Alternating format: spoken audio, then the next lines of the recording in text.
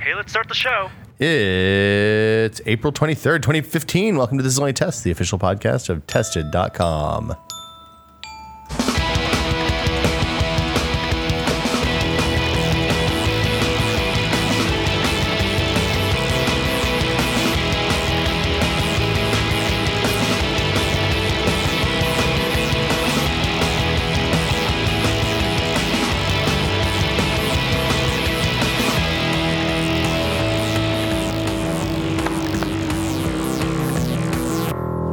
I'm Will Smith, seated directly to my left with a delightful space gray MacBook. Norman Chan. It's not champagne. It is. Thank goodness. That is a lovely, lovely shade. It's a really nice looking laptop. To your left, Jeremy Williams. Hello. How are you doing, Jeremy? You're weird laptop twinsies today. Yeah. How are you doing, sir? I'm doing quite well. Thank you. I'm experiencing a new coffee. Did you go to that new place? Yeah. Are you pro or con? It's delicious. I think it's much better than the old place. I'm glad you have it. Was there a big giant line or was it? No line. So the only time I've been there was a big line, but I think it was like coffee break hour Where is this? In the building with Airbnb and all that, past the burrito place. Where the shootings were. Where the shootings were. Oh my gosh. No. Yes. No shootings today. No shootings today. No, it's where Airbnb is. But it's Blue Bottle. Yes. No, it's sight glass. Oh, it's sight glass. So it's a closer sight glass. It's about the same distance, I think, but you don't have to cross the sight street. glass is full. It's past Folsom.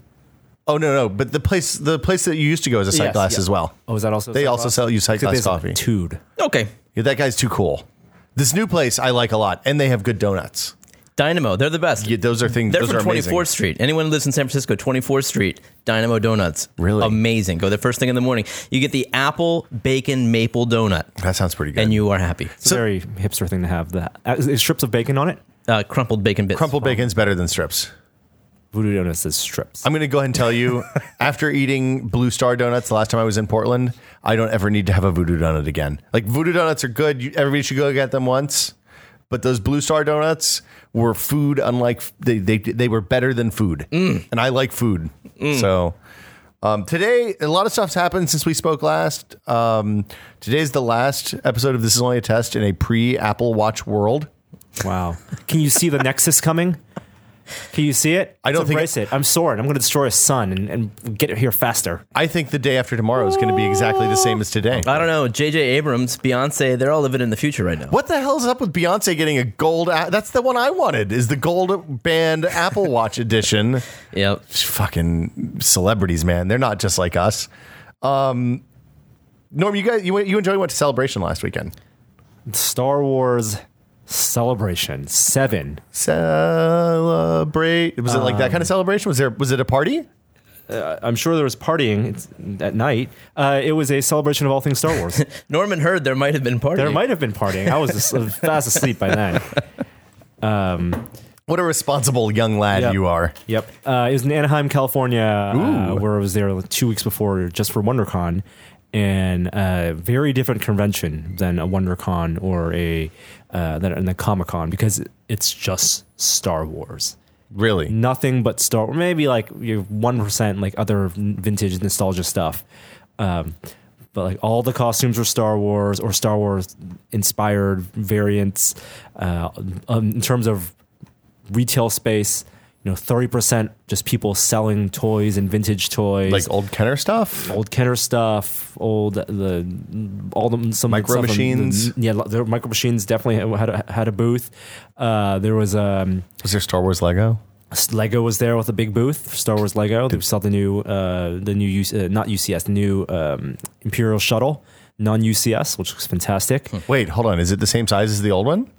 It's non-UCS, so it's more smaller. scaled to. Oh, it's like the size of the X-wing scale. Yeah, if you look at the old the X-wing. difference between two X-wings, what? It's not Ultimate the UCS. Collector Series. So Lego has two for Star Wars. They have just the regular stuff you can buy, which are really good, and then if you want to pay a ton of money, they do a UCS line, Ultimate Collector Series line for ships that are just like 2,000, 3,000 pieces. They're massive ones. That's what the stuff we built. Gotcha.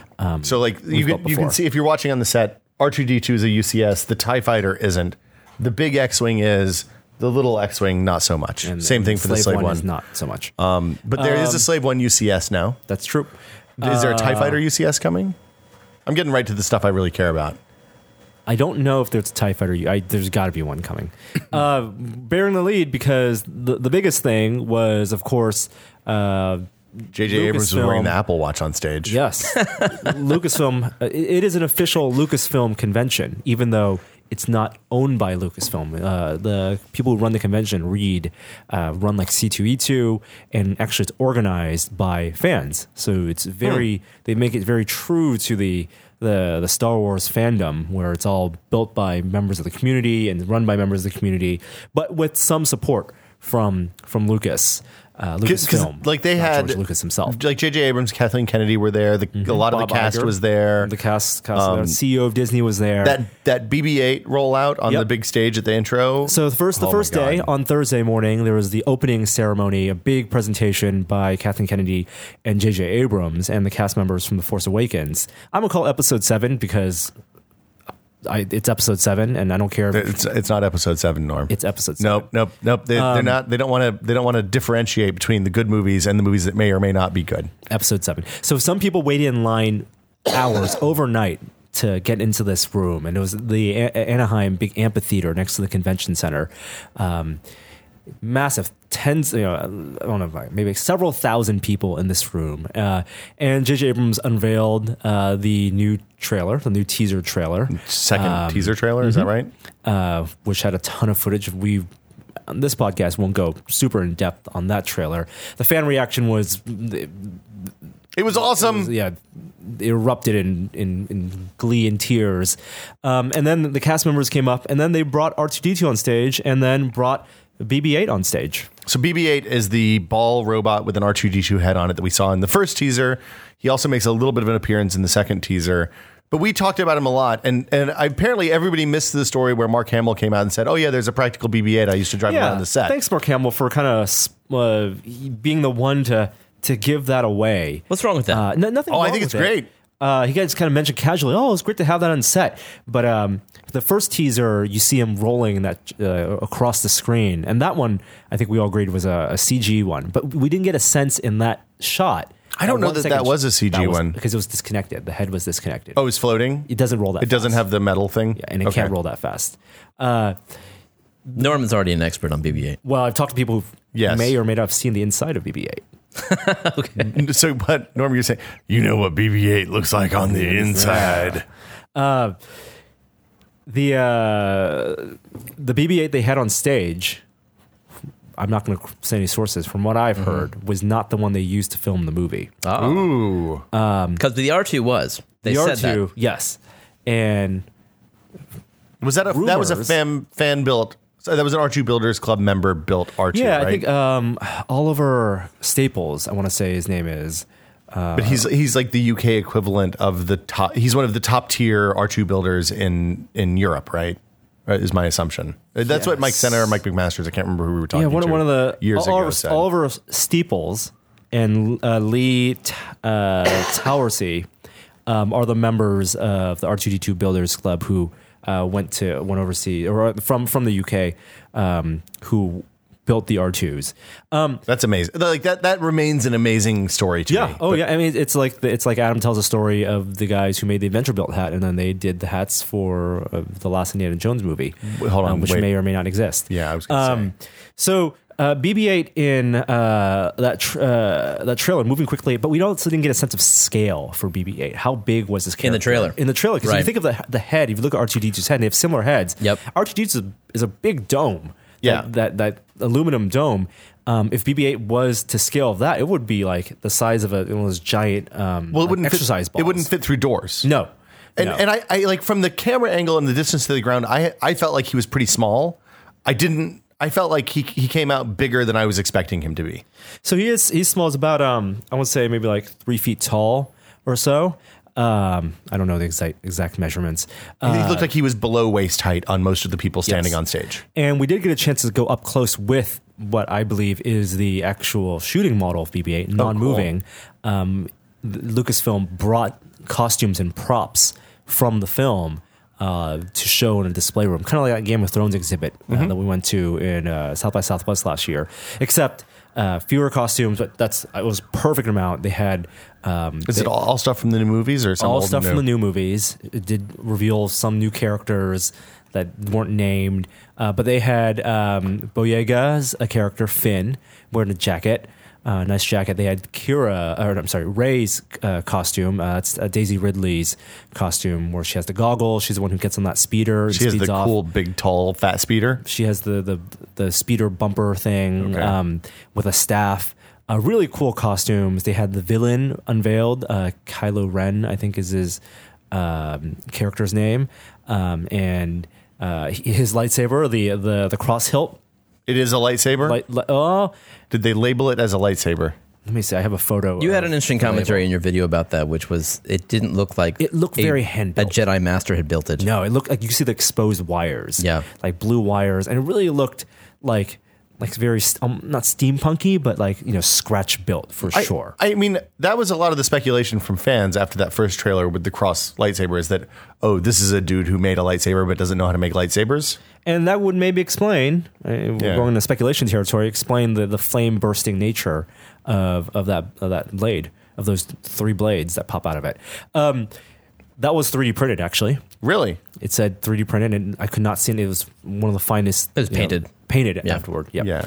And then several stormtroopers, the new stormtroopers. So here was an actual big deal. We will go back, loop around the BB-8. Joey, put your headphones on. No. Okay. He already has headphones on. Okay, good. The new Stormtrooper armor was unveiled at the show on stage. They had the Stormtrooper armor. They actually were replicas. So this costume company, replica costume company, Novos, which cosplayers will know, they make very high quality, very detailed officially licensed costumes from Star Wars, Battlestar Galactica, and also Star Trek. They worked with Lucasfilm and have built out dozens of That's prototypes already of the new Stormtrooper armor and gave it to members of the 501st. Oh my God. To wear and walk around Star Wars Celebration. Okay. Oh wow. Yeah. That is a smart marketing move. So the 10 troopers that came on stage, if you watch the live stream, those were all They're Novos members and 501st members. cool. I believe the guy who runs the RPF, Art Andrews, was in one of them. Went on stage wearing not the film shooting costumes, but as close as you can get right now. And it was really cool because I bumped into some 501st members. One guy with his buddy, they had handlers, all of them. All the Stormtrooper guys had handlers. Oh, I'm sure. Were there places that they wouldn't let you photograph and stuff, or not really? Everything. Oh, that's awesome. They were inspecting the helmet, and they were already nitpicking it and picking it apart. It's like, oh, this seam looks like it's actually deeper in the trailer than it is on this prototype. You can tell it was a custom sculpt and not like a recast of the original comic model. book, full on comic book guy. It was fantastic, and so they're going to be selling. We have a video coming out for that soon about the Novos Stormtrooper armor, and they're going to be selling that at the end of the year. Yeah, super cool. Also, Novos just announced that they are selling the original Stormtrooper armor. Wow, really? Well, they've always sold the original. Which original? The original, episode 4, 5, or 6? One of the 4. I'm not sure which one it is, but Okay. I think it's a 4 one. But which they've always sold before. But they're selling it as a kit, completed helmet, cast parts like vacuum form parts, including the bodysuit, everything you would need to make the Stormtrooper armor. And then you have to do the painting yourself? I think you just have to do some finishing and assembly. Hey, Norm, we do these one-day builds. I know. Guess how much? $1,000. No. Jeremy, guess how much? I'm going to go for $8,000. $2,500. Let me put some context. The completed Anovo Stormtrooper armor, if you want to buy it and be able to wear it out of the box, is $1,500. So $850. There's a pre-order period that if you're listening to the podcast right now, the pre-order period ends on May 4th. Appropriate. May the 4th. That's the dumbest holiday ever, just for the record. $350. I'm in right now. Is this full body armor? Full body helmet included. That's nuts. I mean, on one hand, you can that's almost cheaper than you could make a cheap vacuum former and buy the plastic styrene if you sculpted the chucks yourself. Yes. If you the price does double after May 4th. That's still pretty good, and it won't ship till Q4. So it's it's their Kickstarter type pre-order system on their website. We're in talks. We're gonna get some. I can imagine people in the 501st who've invested years of their time, iterating on their Stormtrooper armor and perfecting, and who've spent maybe thousands of dollars on it already. they're picking up regardless because they can use this to modify and make their zombie spare stormtrooper. parts too. Yeah, Spare parts. We can do a one-day build with Adam where he makes it his own and does some crazy stormtrooper variant. Well, I mean, the other thing you could do is take those, give them to artists, and have them do the R2D2 treatment. Yep. Like that was, I think, my favorite thing from your gallery. So let's go back to BB-8. Okay, because costumes. Yeah, we're hold on. Should I Inception us? Inception us. Okay, up a level. So BB-8. So they had Stormtrooper armor on display from the original movie, from the new movie. They had the new Flame Trooper armor, the new Snow Trooper armor. Flame Trooper. This is stuff that we have not seen anything of in the trailers. If you watch the new teaser, yeah, and there was that one shot right in the middle of the teaser is actually the thumbnail on YouTube for the trailer, so it's right in the middle. Yes, where all the troopers turn around, and you see that that field, not the one where they're getting shot with the TIE fighter. Yeah, you can see on the side that's actually there's snow a planet. Flame Trooper. There is a Flame Trooper and there's a Snow Trooper. Well, the Snow Trooper, there's a shot of, right? Yeah. Yeah. Well, there's I don't know if there's a straight on shot. There's like shots of shadow troopers with capes, red capes, the new TIE pilot with the red stripes down his helmet. Right. That stuff looks all amazing. The Flame Trooper looks intimidating. Does not look goofy. Like that's the kind of armor where if you saw like a line of those walking across a field, it looks scary in a not a goofy way that you normally associate with stormtroopers. They no bumping their heads in the doors. Are they the ones with the black helmets with the like metal visors, or is that TIE Fighter pilots? TIE Fighter ones are black with the those were amazing. All the black one. The TIE Fighter is still my favorite. The new TIE Fighter design that white. Showed up in the trailer. Well, there's like color. A smoky gray one too. Yeah, it's a lighter color. It's not all black. I like it. It's weird. I thought it was good. It looked matte. BB-8 basically confirmed that it's Sphero technology. It's absolutely confirmed that it's Sphero technology now. So the thing that we said when we heard Mark Hamill said there's a practical one on the set is absolutely true. It is a hamster ball like robot inside the ball. Something pushes up on the top to keep the wheels of the robot pushed up against the outside edges of the ball so it can keep rolling. And then on that top thing, there's a series of magnets that it seems like can steer the head independently of the movement of the robot. My hunch is that if they're actually, the ones that they were using on set, just like with the early R2D2s, they had one that was the rolling one and one that was the head movement one and one that was the little arm coming out and jacking into the data socket and all that stuff. So probably for shooting, they had a whole bunch of them. But the one that they rolled out was amazing in that it could roll.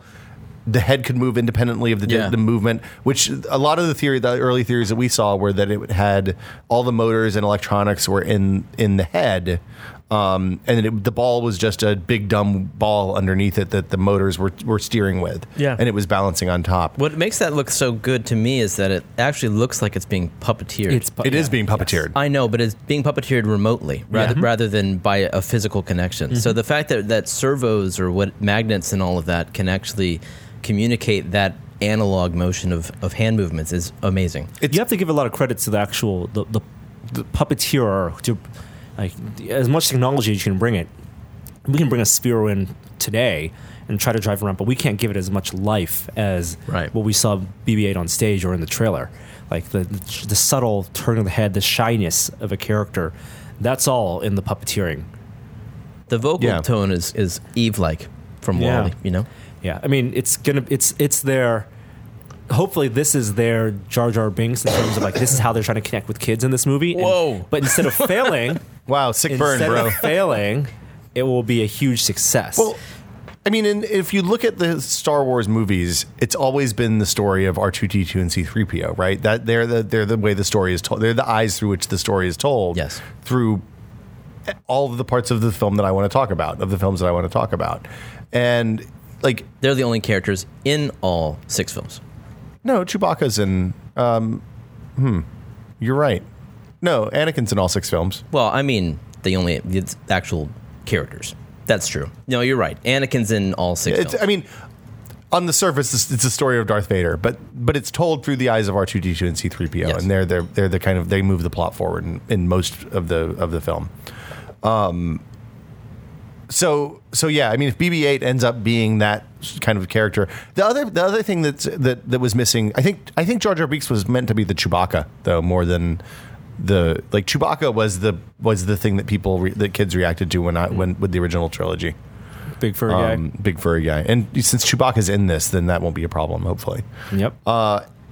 Anyway, there's going to be a toy. There's going to be a Sphero toy. You can buy a BB-8 for Christmas, unsurprisingly. It leaked out the silhouette, or maybe even a photo. They have of a teaser page on Sphero now. Yeah, you can sign up for info. The rumored price, which I thought, how much is Sphero? $100. Yeah, $150. Reasonable. Seems right. Yeah. Seems reasonable. People have already hacked their existing Spheros and painted them to look like BB-8s and got them moving.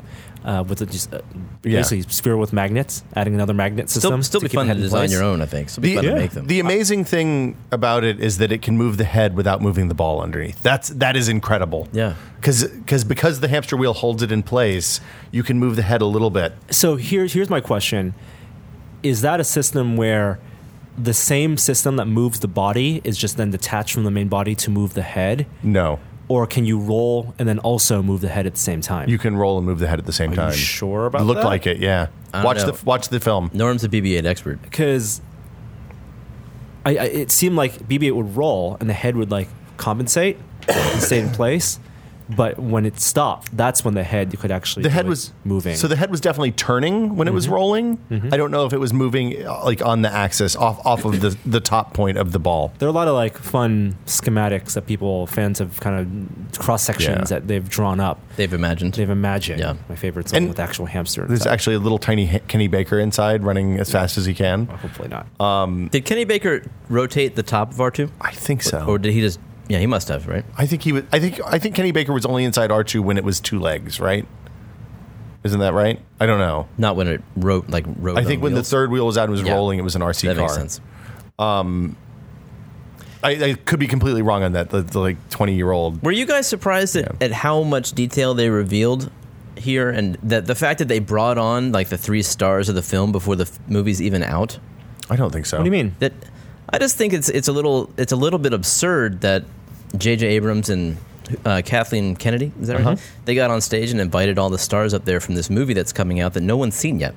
And we know them from the trailers. But it's just like Comic-Con. Basically, this is their comic. Like, they'll have a big thing at Hall H, undoubtedly, at Comic-Con. You don't think so? I don't think so. Not after this? Not after. And I think they have their own convention to do. I mean... Disney has their own convention. Celebration. D23. Oh. So there'll be more Star Wars stuff at D23, you think? That's in August. But it's interesting that we don't know anything about these characters, and everyone's applauding them as if they're fans already. You want the actors to be likable too. But they're fans of the franchise. I think you know all you need to know. You know Oscar Isaac is an X-wing pilot. You know Finn, the character, is a lovable rogue. He's a fish out of water, and you know that Rey is she's probably the one who's most mysterious. When she has the Force powers, probably, right? They said she worked in a junkyard, and her lives intersect with these other people. Yeah. So anyway, so I've watched the trailer. I only watched it twice. Okay. I'm trying to stay cold, trying to stay dark. I'm probably going to go dark after this. Yeah, you said that last time. I know, but then no, you won't. Then all the BB-8 stuff happened. I had to look at that. So once I was on that page, I just waited for the next video to load, frame by frame. Yeah, already. You really? Oh yeah. Great. Oh yeah. This is a great teaser. I'm trying to manage my hype so that I don't walk out on on December 17th disappointed. That's the effort. That's my goal. There was a really interesting story on Grantland about the way Star Trek was shot and how that influenced from what we've seen so far. From these two mean the teasers. J.J. Abrams Star Trek? J.J. Abrams Star Trek. The last 2 Star Treks were shot, and how they may give an indication of how this new Star Wars will be shot. Yeah, a lot of like the in cinematography terms, a lot of like the jump zooms. Yeah, jump zooms. I hate that jump zoom. I hate that. I disliked it ever since Battlestar Galactica, where it was used every 5 minutes. Well, they overused it, I think. I just don't like it because it rips me out. It looks so digital to me that the fact that something about a CG camera doing a jump zoom and then refocusing rips me out. Yeah. It's like I look. Don't try to fool me into thinking that's some cameraman. I don't. Need it is that. kind of skeuomorphic, I guess. It is literally exactly. So I'm sorry to have seen that, but I'll forgive it. Because it was the Millennium Falcon. Anything else out of Celebration? What else? Two other big things. Some of the cool stuff. We'll have videos of tons of stuff. Sideshow that you allude to, they had the R2 Me Too art project, where they sent a blank R2D2 6-scale figures to 90 artists, and they had about 50 of them on display. Incredible. That video is coming up on Monday. The pictures are in the gallery, and you can see a lot of them already, and they are gorgeous. And then also Battlefront. Are you... Star Wars Battlefront. Did you like Battlefront? I love Battlefront. I love Battlefront 1 and 2. Did you play those games? Love Good them. for you, man. I think I reviewed them for PC Gamer. Well, because you were the Battlefield guy. But it came out. Well, they were completely different because it was Those were Pandemic, weren't they? Pandemic, and it was. I mean, that's Battlefield. Was it Pandemic? Elements. I should look. I believe it was Pandemic because they also did the Return of the King one, the good one before the Lord of the Rings. Lord of the Rings game. I don't know. Everyone's all excited about this, Pandemic. but it's just a CG remake of some of the famous scenes from the original trilogy. So people are calling it Battlefront 5 as opposed to Battlefront 3. Meaning that it's not like a sequel, as more of it's a reboot. It's the Battlefront, is what you're saying. Star Wars Battlefront. It's DICE. The people make Battlefield. Yep. The Frostbite engine looks fantastic as always. Yeah. They made a big deal about going to the archives and scanning and doing photogrammetry on like costumes and ships and stuff, which frankly I don't like. That's nice, but Not going to make or break the game. no, it's not. No, and a good modeler, that's exactly what you need. Like you don't need, what you get out of photogrammetry is not going to be necessarily better than what a good modeler can do. With good reference photos. With good reference photos. Did they show actual gameplay when you went to see the demo? Yes. Oh. So all we've seen is like pre-rendered bullshit. So they showed They look about nice. a 5-minute sequence, and the caveat here is that one is it was the same Endor map that you see in the trailer, most of the trailer, and two, it was a standard. Even though it was in game on the PS4, it was a very standard scripted demo, meaning like this is multiplayer, but people are running around as if it was single player, trying to interact and trying to convincingly. Was somebody actually playing, or was it a loop? No, it was a loop. Okay. But it wasn't actually how people would play in multiplayer. Oh. Like You mean- multiplayer, people are bunny hopping around, and this is more like trying to simulate the squad dynamics. Was it player perspective footage? It was player perspective. You can do a first person or third person, which is nice. It looks like the weapons. From what I saw, I didn't see any ammo, so it could be all laser based weapons, either time based reloads or overheating. Or they could just tweak the damage over time to accommodate constant firing, right? Something like that. The game mode they showed was called the Walker Assault. So the idea is that this game mode will have, one team, presumably the Imperial side, will activate the Walkers, and the Rebel side will have to accomplish a series of objectives to get the Y-Wings to come in to bomb the Walkers. So it's basically just a straight objective based. Yeah, and then with control points and spawn points, stuff like that. Are the walkers like a time limit? Does it push do they advance and you have advance, to for sure, kill them before they? No details. Okay. We just saw a walker. You can walk, and the sound was good. Battlefield has squad systems, so you can if you do a squad of 4, you can all spawn at the same time. Here it's only 2. It's a partner system. Oh, Well, that's But the partner interesting. system, you share your unlocks and you share your spawns, which is nice. They said that they're only going to be like 3 or 4 environments. I want to say 4 environments. You mean like texture tile sets basically? Yeah, like, 4 worlds. like Hoth, Endor, Hoth, yeah. and then 2 I want to others. say Tatooine, and then some lava planet that might have been from the But prequels. so it I might think go into the prequels. I don't know if there was a lava planet that wasn't in the prequels. I thought the desert planet wasn't Tatooine. No, so maybe it's not Tatooine. Maybe it's a desert planet from the Force the Awakens. new movie, There'll be yeah. that'll be a free DLC. That's interesting. Doesn't sound like there'll be a ton of maps. I mean, that would be a ton of new characters too, right? Player models. This is an interesting Maybe. thing, and it reminds me of this kind of, forgive me, synergy that the Matrix tried to do with the movie launch. You mean Enter the Matrix? Enter the Matrix. That game was terrible and great all at the same time. Where, if you recall, for video gamers out there, before Matrix 2 and 3 came out, because those were shot at the same time, the Wachowski siblings wrote the game Enter the Matrix, which served as a prequel, one of the many prequels leading up to The Matrix Reloaded. Yep. And it also introduced Jada Pinkett Smith's character, Ghost, and yeah. I forget her name, but they drove the car. So it wasn't playing Neo, but like it was like the fill in the story blank. And Well, you played Neo too. Yes. It wasn't the Path of Neo, which was, I think, everyone wanted that game. Right. So Battlefront, because it'll be mostly original trilogy stuff from what we've heard And seen, multiplayer. and it's multiplayer only. how can you fill in the blanks? Well, what they're doing is they're doing a DLC launch, and this is like a big pre-order grab. It's going to be free for everyone eventually, but you get a map that will be the battle that leads up to why you see a downed Star Destroyer in the teaser. That's cool. That stuff's terrible. I don't know. No, I don't think that's cool. No, that's good. You tie in something people want to know more about. No space battles. It'll sell games. No space battles. Did they have space battles in the first Battlefront? They had like Cloud City kind of had like TIE fighters that you could get in stuff, get in right? vehicles, and they'd be very floaty, but you didn't go out in actual space. It was like low Earth orbit at the most. It was like Battlefield 1942 style planes, right? Yes. Where you could kind of just go around, and the scale felt a little bit weird, but it didn't work too and well. I presume there'll be some maps here. Again, they didn't reveal much at all that are vehicle centric. Are it still bots? Are they still filling the world with bots? And that's the big disappointment. I don't think so. They haven't said. I'm but okay from with what no the bots. trailer, it was like they said it was 40-player multiplayer. But Battlefield had 20v20. no bots? Battlefront had bots. Tons of bots. That's what Yeah. made it so great. Oh, I see. Was that That's when why you I were in didn't like it. Hoth, you would be shooting and you see like a wave of stormtroopers, and this is again back in 2000. It was Xbox One, original Xbox era, 3-ish or something. The early thousands. PS2.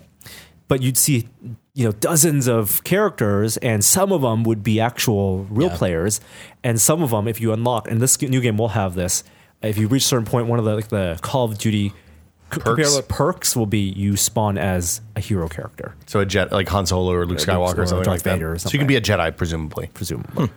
So on the Star Wars front, Raph Koster, who was the original designer on Star Wars Galaxies, has been posting kind of a breakdown about how a lot of stuff on Star Wars Galaxies works over the last several weeks on his blog. If I, like many people, I played Star Wars Galaxies for the free month that I got when I bought the game. It was conceptually it was really interesting because it was one of the first MMOs that had no, basically the as far as I know, it's the only one that worked at any level.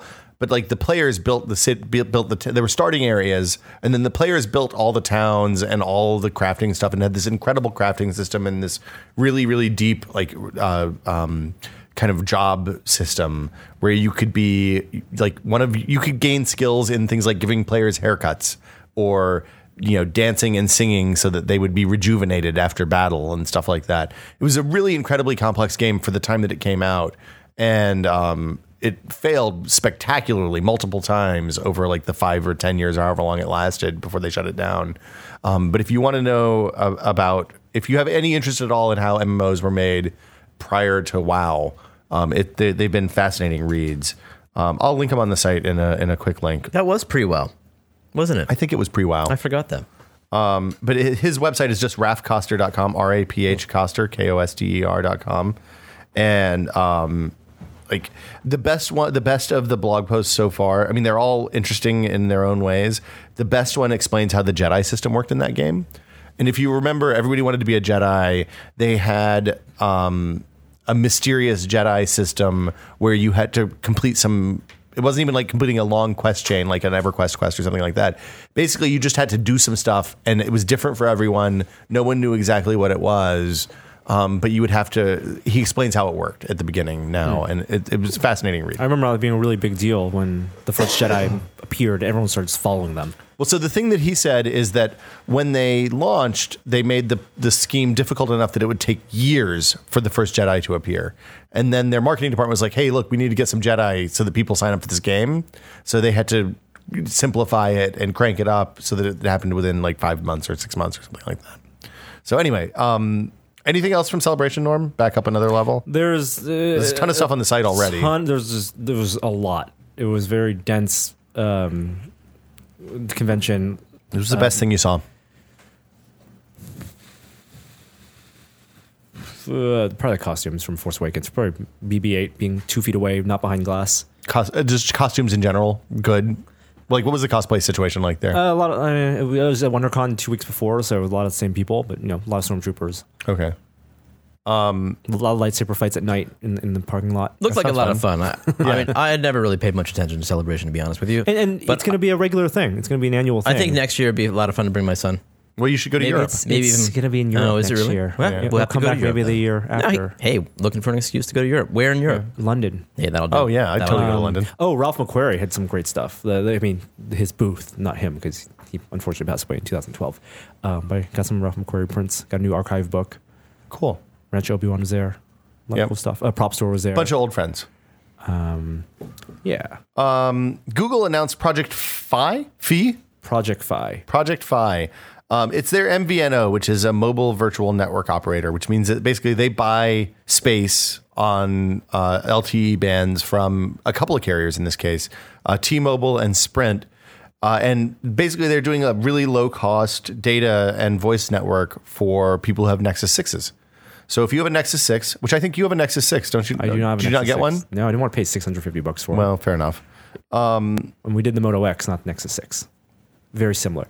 Okay. But the idea is that you need to have hardware that is certified largely in the SIM card and also in the radio on the phone. Nexus 6 is the only one right now, but more will come. But the idea is that special hardware allows you to seamlessly transfer signals between Sprint, T-Mobile, which Sprint, I believe, is CDMA. Sprint is CDMA. And T-Mobile's GSM. Yes. So that's interesting. And then I think that matters less with LTE, though.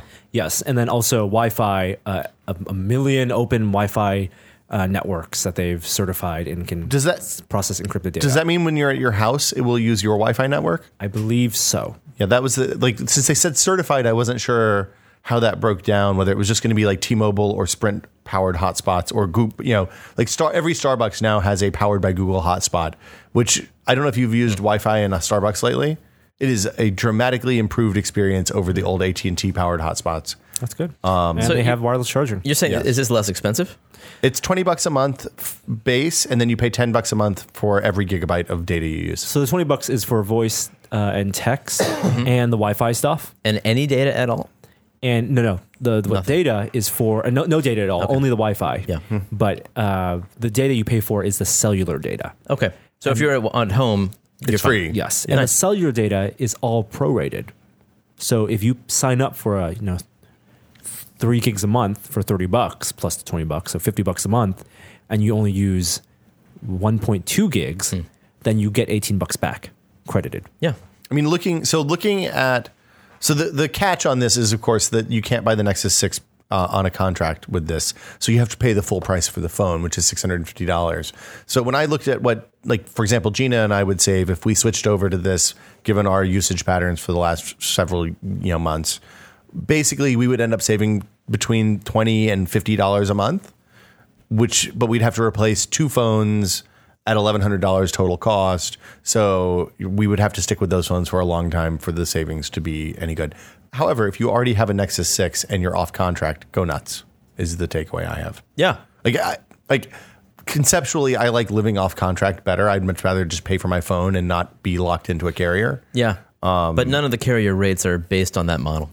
None of the carrier rates are based on this model. No. The other interesting thing about this is international. So if you go to T-Mobile countries, same rate? You see, it's just built in, is my understanding. That's cool. Yeah. So, like for people who travel a ton, if you're currently running, if you're back and forth to China or to Europe and you're running 2 phones, this will be much, much cheaper, presuming you get the coverage that you need where you're going. So, interesting. Yeah. And you're saying you can make cell phone calls over your home Wi-Fi using this system? Yeah, you can do that with T-Mobile now too. Oh, no kidding. Yeah, it's part of their uncarrier thing. I think Sprint even has a thing that lets you do that too. But I know T-Mobile does.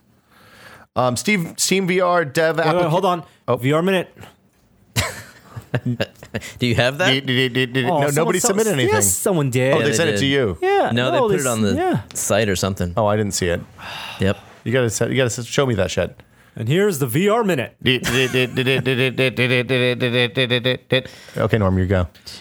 Steam VR dev applications are finally online. So Steam VR coming out at the end of the year, made by HTC and the HTC Vive.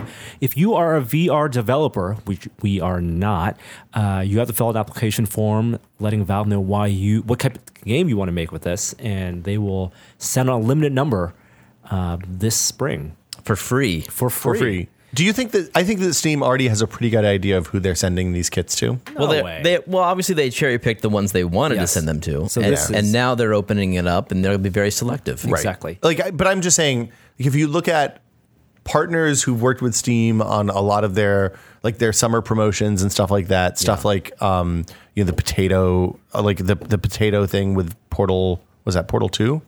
Potato thing. Yeah, remember they had that potato promotion where it was a Steam badge thing or something? Sounds like Portal 2. Yes, I might have been Portal 2. But they do, basically tied to their big sales, they usually have some sort of big meta game that involves buying stuff, trading cards, earning cards in games, et cetera, et cetera. And they work with I would say a handful, but it's a lot of developers now to integrate that stuff in their indie games usually as a way to kind of drive interest in those games, the games that they like. So I would bet that a lot of those guys already have kits and that this is to open it up to more people. Perhaps people who've been building stuff for Oculus I think that's exactly Gear it. VR. This is for, Well, they still haven't announced what engines they support. So that's my question. I bet they support Source. I bet they do. I'm But putting my money there. a lot of developers who have been developing for Oculus are going to be developing on other engines. Unity, Unreal. And I want to know what they're going to support and if that's going to be a part of this new rollout. I think realistically, if they're planning to ship at the end of this year a consumer version, Yep. they have to support Unreal and Unity. Hope so. Yeah. I think it's what's most reassuring to me about this, especially them giving it away for free, is the symbol of what kind of an investment this is for Valve.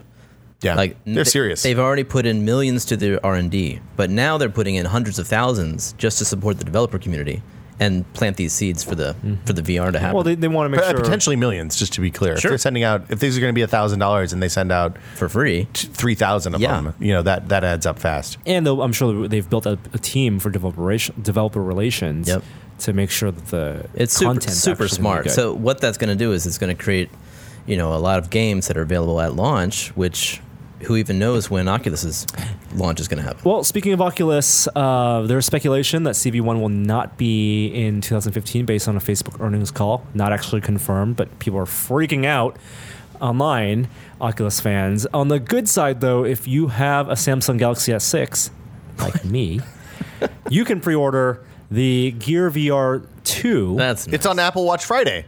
Tomorrow. Apple Watch Friday. You can pre-order it then. You can pre-order. It comes out May 15th, I believe, in stores. You can either it's in Best Buy only to pre-order on the 24th. If you want to buy it directly from Samsung, you go on May 8th. Any on specs Samsung's on it website. I don't believe there are any. They said it would be smaller, lighter. The phone is definitely smaller. It has battery pass-through now. Battery pass-through. But is it a smaller cooling. FOV? That's my concern. Because it's a smaller screen. That is a very good question. Thank you. We'll see. Leave it open. We will know when the pre-order website hits tomorrow. You'll grab one, I assume. Norm's going to get one as soon as he can. Yes. Oh yes. So in the And that's the VR minute. After the Apple Watch stuff hit last week, Google announced an update to Android Wear. Oh yeah. Did we talk about this last week? We did not. Okay, Happened this week. Is it out? It's not. 3 weeks, several weeks, and only on the LG, the Fufu LG watch first. So it's like the Wear updates have the same problem as Android phones, where they announce an update and then it takes an infinite period of time between the announcement and when it actually releases. Indefinite. Oh, sorry. It just feels like infinite. No, well, Apple does the same thing. No, I know, but the difference is everybody that gets the Apple one gets it at the same time. And the Android folks get doled out. It's the same. It's the same problem. So new Android Wear update will tap into the dormant Wi-Fi radios in some of the watches, so you have Wi-Fi syncing. That's exciting. Which means if you have your phone, not on your pocket, you can still get the push updates. As long as the phone's connected and your watch is connected. On the same Wi-Fi network. Doesn't have to be in the same Wi-Fi network. Oh, that's They interesting. go through Google. Hey. Yeah. Oh, it doesn't have to be on the same Wi-Fi Does network. not have to be in the same Wi-Fi network. Do you guys walk around your house without your phone in your pocket anymore? Yes. Really? I walk around the office. When I go to the office, the phone goes on my desk. I'm best friends with Find My iPhone. I have as I've replaced pajama pants, like sweatpants and pajama pants that I wear around the house. Yeah. I've exclusively bought them with pockets now. For the phone? I mean, because I always have the phone on me. You should just get pajama shirts with a shirt pocket. What I should do is pocket protector. What I should do is get a case that I can wear to a chain around my neck. Horrible like idea. Faith style. I wouldn't put a cell phone anywhere near my heart. It's your brain you got to worry about. The heart's probably fine. We can replace those. Did you guys see anything else in the Gear VR? Yes, a bunch of stuff. So right now, Gear VR, this is actually a really interesting differentiator between Android Wear and Apple Watch. Ecosystems. Well, there's some UI streamlining, so the way you scroll through the applications and notifications is going to be a little smoother. Hopefully, performance is better. But one of the things that they're allowing is other applications to tap into dormant OLED state. So right now on the Android Watch, you can have the watch in two modes. You can have it in where the screen is off most of the time until you flick your wrist or tap the screen, and then it pops on. Or you can have it. Many watches actually do this, but like the Moto 360 and the Zeus N watch, you have the time always on in a low light state, so only showing the minutes and hour bars, and so a low, infrequently updated, not very many it's pixels still frequently lit. updated, but not many pixels lit. Yeah. Right? Until you flick your wrist, and then it illuminates to the full whatever background. Interesting. Now other apps can tap into this now. So other apps, if you want to have your Twitter app, then you can have that in a low power state, and then just get small text or white text. Good. I think it should be up to the user to how much battery they want to use. Yeah, Apple doesn't allow that. Sure. Apple, it's Apple's off or on. Apple's solution is to put complications on the watch face, so you can theoretically put your calendar stuff there. But it seems like it's very limited. There's no way on the Apple Watch to have it always display something on the screen. Right. Apple feels they know better. It would rather the screen be off until, and they trust, I suppose, the watch's ability to know when you're flicking your wrist or looking at it to display this information. One of the things I read from somebody who'd spent, it was funny, most of the people who reviewed the Apple Watch hadn't actually used Android Wear and maybe had used Pebble. Yep. The thing that I found interesting about, I can't remember who said it, and I apologize, but they pointed out that from the time of the September announcement. I'm sorry. Hold on. This is a random snarky tangent. Most people who review Apple products haven't used competitors' products. This has been Norm's snarky Android minute. There it goes. I predict that you'll be back on Apple Watch within 2 years. On Apple within 2 years. Wait, what did you just predict? I predict that Norm is going to drop Android and be back to Apple within Really? 2 years. Yeah. I'm not going to put any eggs on that. No. I'll take that bet. Okay. This guy is staunchly Android. And you know what? I'll say this, and then maybe jumping ahead of myself because we haven't shot the review yet. Best phone ever used, Samsung Galaxy S6. Really? Best phone, hands down, I've ever used. Huh. Anyway, are you gonna get a Gear VR, a Gear Watch, rather than the Android Watch? No. Well, I mean, once you're in. No, it's compatible with Android. Okay. Anyway, you were saying My point was, the thing I was saying is that somebody had looked at the stuff that they showed at the September event for the Apple Watch and the stuff that they showed is actually shipping, like watch faces, and all of the ones that seemed like they were going to be more battery intensive, they killed 2 of them. I don't remember which ones they were off the top of my head, but basically it was like, here's some stuff that is going to destroy your battery, eat it alive. We have turned off all of the stuff that it seems like they're very concerned about battery life.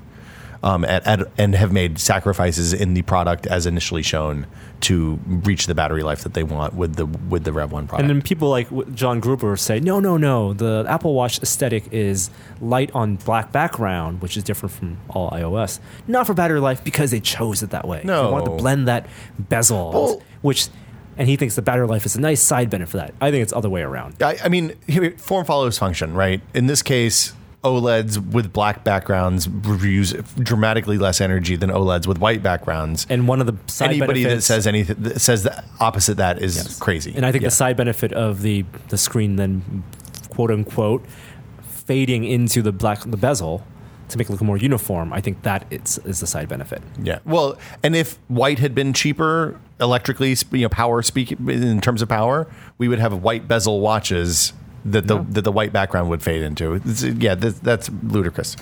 So there's been a lot. We're not going to talk about Apple Watch too much. There's been a ton of people are pissed about the way the rollout has gone.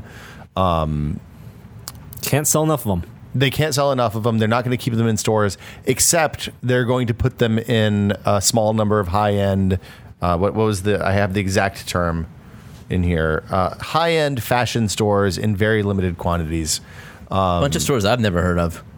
It's places that we clearly do not shop. We should stop by tomorrow. You want to go to Neiman Marcus and see if they have some Apple Watches? Is there a list? Well, there is. You saw the list. Yeah, right? but it's all like super high-end boutique places. All over, like major cities of the world. Can we put on bow ties and pretend we're. I have a bow tie. No, I'm not going to do this. Well, that'll be interesting to see what kind of lines there are at those stores. I bet there will be lines. Yes. I bet you'll see those people are going to be like, why the fuck are all these people lined up out You here? see the gray market, scammers waiting in line there. Well, so the gray market scammers, I think, are going to be less of a problem because they're releasing this in China simultaneously. Oh, are they? Yeah, you can buy Apple Watch in China. You could pre-order at the same time we could, and most of Europe as well. Well, Andrea I can never the new Burberry Angela. Yeah, Angela. I'm sorry. Get her first name right at least. She released a video to all of the store workers. And I guess she does this weekly. Have you guys watched that video? I haven't seen that. No. It was a nice video. I like to see that she's doing that. It's like the presidential address in Spanish that Bush used to do. Really? He did a presidential address? Did he say Spanish himself? Yeah, President Bush was he was. Is he fluent in Spanish? Fluent. Yeah. Fluent in Spanish. Wow. I'm an amazing painter too. Full of surprises. Yeah. Anyway, she went on there and I forgot what I was going to say, but it was something about the Apple Watch rollout, and she was apologizing, saying this wasn't going to be an ongoing thing, that they had to keep sending people to the website, but it was just that for this one launch, and she apologized, and she wants everyone in the store to know they're doing a great job, and they're getting great reviews for their product try-ons. Well, I think she's taking a lot of flack personally because this is her big first product launch, and Burberry, which high-end boutique, and this is a high-end product. The showrooming of Apple Watches it sounds like it was her strategy. We did a lot of speculation last week about whether that would be a strategy going forward. She can't control the operations, though. She doesn't know they wouldn't have the stock. But the marketing of in stores available on the 24th, that's messaging they took away now. Yeah, like no longer do they claim that it will be available on the 24th. It's just that it's coming soon, almost here or something.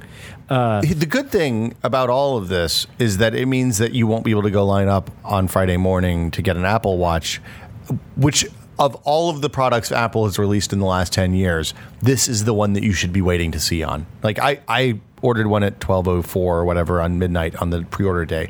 If we didn't need one for the website, there's absolutely no chance I would have spent my own money on an Apple Watch sight unseen. I don't understand. The one inconceivable thing to me is why didn't they do the try-on period before they started taking pre-orders? I don't think they realized that people were going to.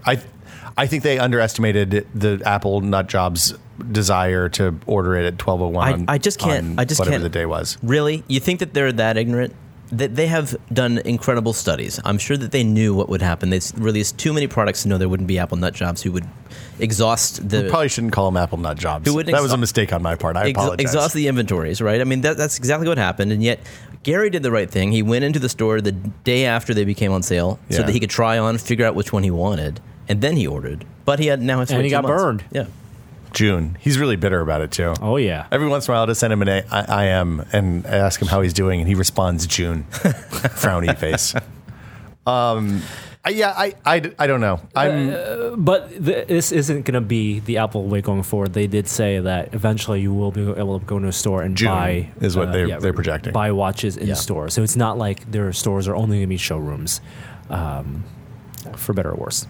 Inventory management problems. Yeah.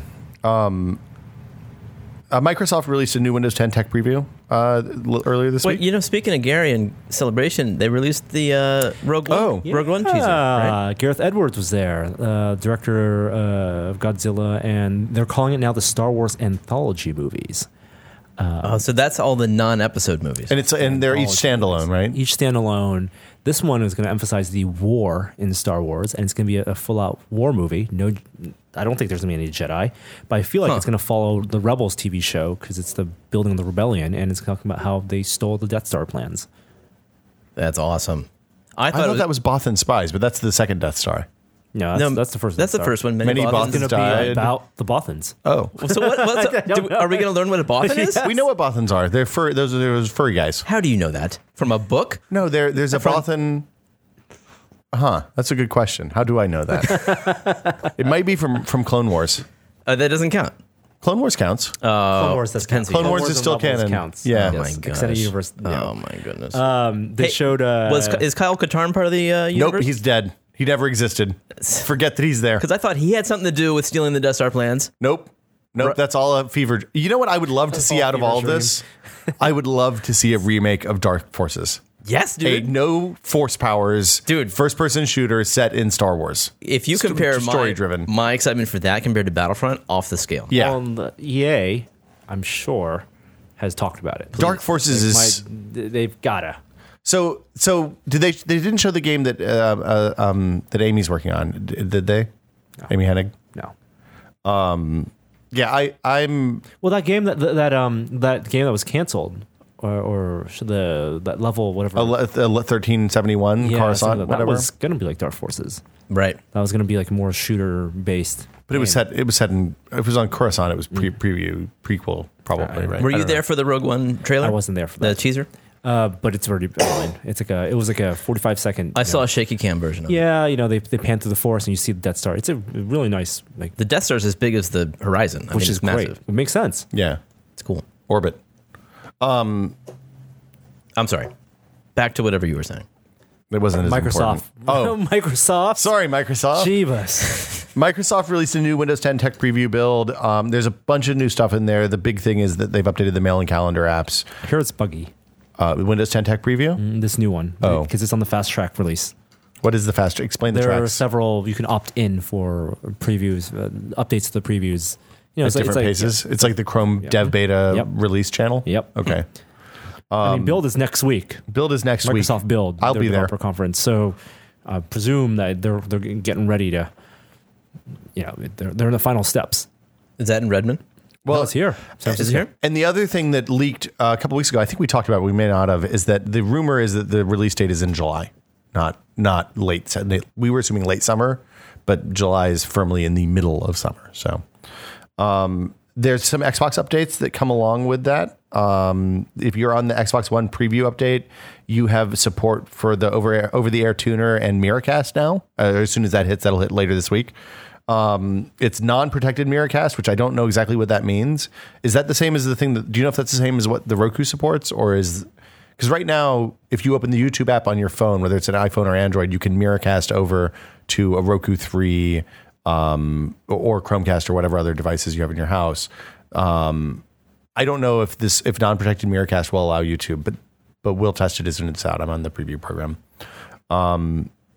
They also, if you're on Windows 10 Technical Preview and you're on the Xbox One Preview, you can also stream the over-the-air TV if you have the tuner from your Xbox to the Windows 10 machine. I don't know if that means that they've turned on the game streaming to Windows 10 Technical Preview yet. I haven't heard about anybody testing that, but I'm thinking I'm going to install that and see. Just give it a try. I didn't know they did open Xbox betas. It's not open. I think you have to sign up for it and be accepted. Basically, you download an app on your Xbox One, and that means that you get the next month's. Basically, you're 1 month ahead in the release schedule. That's interesting. So, and it's been pretty reliable actually so far. So, in the beginning, in the early days of the Xbox One, there were problems with updates where you'd have to manually do the update, which sucks when it's a 10-minute process and you want to watch TV or play a game or something. But now it just happens automatically in the background, and it's been remarkably stable. And I think they have a massive number of people in that preview program for like a console beta. Drone Dad. I don't know what this is. A Tennessee father has followed his daughter to school with a quadcopter. A what, father? Wait, what?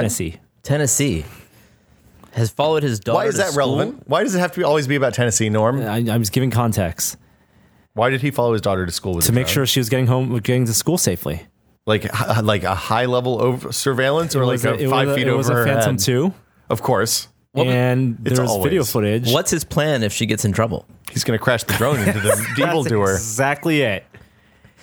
That is ridiculous. I think it's one of the absurd quadcopter story of the week. Talk about helicopter parenting. Oh, that's good. Yes. Oh my That's goodness. Multi-copter parenting. The joke doesn't work without the helicopter.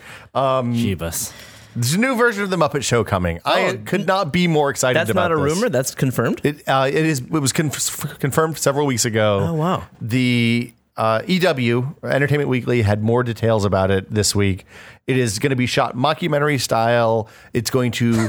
So if you think about the original Muppet Show, think about the original Muppet Show. The conceit, which I never got as a kid, but totally immediately realized watching it as a grown up, is that it is the backstage goings on behind a live stage show that happens every week. This is going to be a mockumentary show about a new Muppet show, a mockumentary shot about a new Muppet show taking place.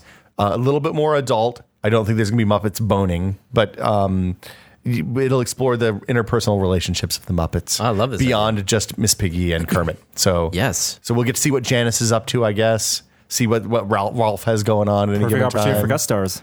Well, I mean, did you watch the original Muppet Show, Norm? No, but I know they were guest stars. Oh, I'm going to give you some DVDs and send you home with some homework. I've watched YouTube clips, the Star Wars, the Mark Hamill episodes. You need to. It is worth sitting down and watching. It will enrich your life in a wonderful for way. kids. When's the last time you watched it? When the DVDs came out 3 years ago. So it holds up? Oh, it's the first season is rough because clearly they were doing it on, I would say, roughly the same budget that we have. Yeah. Like there's a lot of like puppet shadow boxes that are pretty clearly made with 2x4s and some velvet that was reused a lot. The second season, by midway through the first season, they start getting some unbelievable guest stars. And then the second season is just rad. It takes off. Yeah. Like clearly they were like, well, there's something here. We should give them some money. Yeah. How was the last movie? The last movie was not as good as the second to last movie. Right. It was better than no Muppet movie. Yeah. Tina Fey did an atrocious accent. Yeah. Really, really. Like I love Tina Fey. I will watch a lot of Tina Fey. Her best parts were in the trailer too. Yeah. I'm more excited. I guess Walter will be in the show. Walter is from the EW article had a picture of Walter in the header, so I assume that Walter is going to be in the show. Yeah, nice. And some of the original cast members are coming back, although a lot of them are old to the point that I think they don't want to do a weekly. A weekly puppet show would be an unbelievable amount of work. Was that voiced by Jim Parsons? Who, Walter? Walter is voiced by Jim Parsons, I think. Because I know in the mirror, when he looks at the mirror version of himself, that's who he sees. Oh, you mean he's the human version of Walter? But I don't know who he's. I don't think it's voiced by him. I don't think so. But we can easily find out. Paramount also reportedly shopping around for a Galaxy Quest TV show. I watched that too. How about that? Peter Linz played and voiced Walter the Muppet. There you go. I was right. All right, technology. Back to technology. If you don't like the Muppets, just turn it off right now. I don't want you watching this show. That's where we're at. The FCC is recommending a hearing about the Comcast Time Warner cable merger. The analysis from people who understand what that means more than I do basically said that it is a massive setback for the merger, which is good news for us. So keep your fingers crossed. Whether they actually do the hearing or not, I don't know. We'll see. Amazon's partnering with Audi to deliver packages to trunks of people's cars in Munich. Go ahead and ask. I already read all you need to know about this. One-time truck access code. People are going to walk up to your car. It's Audi only, and put a package. You basically tell Amazon where your car is parked in a range. It's the plot of the new Transporter movie. Really? No. You deliver some girl to the back of your car? That would be awkward. Or diapers. Never open the package. I like those movies. Those movies are okay. Did you see Furious 7 yet? Okay. We were talking about this last week. Talk about Furious. Did we talk about that last week? Those movies are good. I'm going this weekend. I'm finally I have a window that I can go see that movie, so I'm excited. One more week till Avengers. God, really? Yeah. It's 2 weeks till Avengers. Isn't it that it's May 17th or something? 18th? 15th? No, well, it comes out on the next Friday, right? The 5th? Isn't that next Friday? Oh, wow. Facebook's Creative Labs introduces the Hello Android dialer. Norm, are you going to put this on your Android phone? No. Do you know what it does? Explain. It uses all of the phone numbers that you've put into Facebook over the years to give context-aware caller ID when people call your phone. So when you call your phone, and it's a business calling, and they have a business page on Facebook, it will look at that and say, oh, this is Joe's flower shop calling to talk to you about the flowers you ordered. Why is it on iOS? Because you can't replace the dialer on iOS. They can't tap into low level. Yeah. Like basically basically the apps that you can't delete are untouchable to third parties, is my understanding. God, Boing Boing, I think, had a fantastic headline about this feature. Which is? Make phone calls to their dead loved ones. Oh. What? Yeah, because basically Phone calls? Once you die on Facebook, your shit never goes away. It never goes away. So if someone calls from that number or something, then it shows up as that person's name. Yeah. It's a weird thing. I wonder what they're collecting as a result of installing this. I mean, I'm sure they're collecting how you use the phone. What do you think about those services that will email people once you die? I have one of those set up. Do you? No, they're super creepy. I don't know if it's a bad idea. Maybe there's something you want to make sure people know and you want to have a chance to tell them, but you don't know if you will have a chance to tell them. Well, like, I feel like there's a good reason to have a dead drop for like passwords and bank account info and all that stuff for your spouse and or heirs. But if it's just information, that would be cold. You know? Hey, I had a really nice time. Thanks. P.S. Here's my passwords. Here's my 1Password vault, and here's the current login for it. It's Friday. What? So Gary would have to play that. Yeah, Gary's would just be a link to the Friday video on YouTube. I'm weirded out by the Hello Android dialer. It seems a little weird. I think that's it for news, unless we have anything else. Ultron comes out next Friday, May the 1st. It really does? Wow, I gotta get. Well, it's too late for me to get tickets now, probably. Let's play some music and talk about what we've been testing.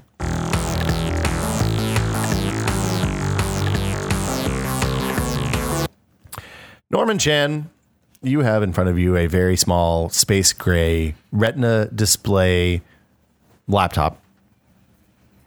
Yes, we go with this first. You want to do that first? There's also news that also when we were testing, Adobe Lightroom 6 came out. Well, I figured we'd talk about that when we were testing. Oh, okay. We're not what we're testing? This is what we're testing. We'll start with this first. Very Okay. confusing. It's at the top. I mean, you can do whatever order you want, but I introduced that, so now the segue is totally cracked. Let's do the MacBook. Okay. It's gray. It's space gray, which is really nice. Is it the same color as space gray phones? Yes. So Jeremy, you have a space. Jeremy gray has a phone. space gray phone. Let's compare. At the store, they pair it next. They put it right next to a space gray phone, so you can see. It's darker. It's a little. Isn't it? Yeah. Let's. I think it's space black, not space gray. Or is that the watch that's space black? Oh, that looks more similar. Yeah. It still looks. The phone looks lighter to me. The phone. The phone does look a little lighter. Maybe it's a different finish. Anyway, it looks great. I like that. I like color. this color. It's not night and day difference in terms of lightness. Mm-hmm. People were freaking about how thin and light it was. I've been using the 11-inch Air for 3 or 4 years now, and this is a lot bigger screen though than the 11-inch Air. It's 12-inch screen. Well, but I mean, it's also higher resolution. I'm saying in terms of the size and the weight, it's not like this feels like paper. Right. Like it's still a laptop, and I've used thinner laptops and. But it is a very compact laptop, which is nice. That's one of the benefits they have of the fanless design. The screen is easily the best part about it. It's a weird resolution, 2304 by 1440, I believe. Which is that's 16 by 9? 1610. Is it? Now, did you realize that the MacBook Air 11-inch and the MacBook Air 13-inch had different aspect ratios? No. Yeah. Well, Will and I realized because we both use. I use a 13-inch and Norm uses 11-inch, and yours looks tiny. And mine is 16 by 9, and Will's 16 by 10. Yeah. Interesting. Is this 16 by 9? My Pro? Your Pro, I believe, is 16. This is 16 by 10. 10. Yes. Yes. I'm looking at it. So basically, what a 16 by 10 does is gives you a viewing area that doesn't have the menu at the top. That's 16 by 9. When you have so you have space for dock at the bottom and the bar at the top. I still put the dock at the side. Putting the bar on the side is a pro move. So 16 by 10, the resolution is weird, but the performance is where it gets really weird because of the way that Apple does pixel doubling. Mm-hmm.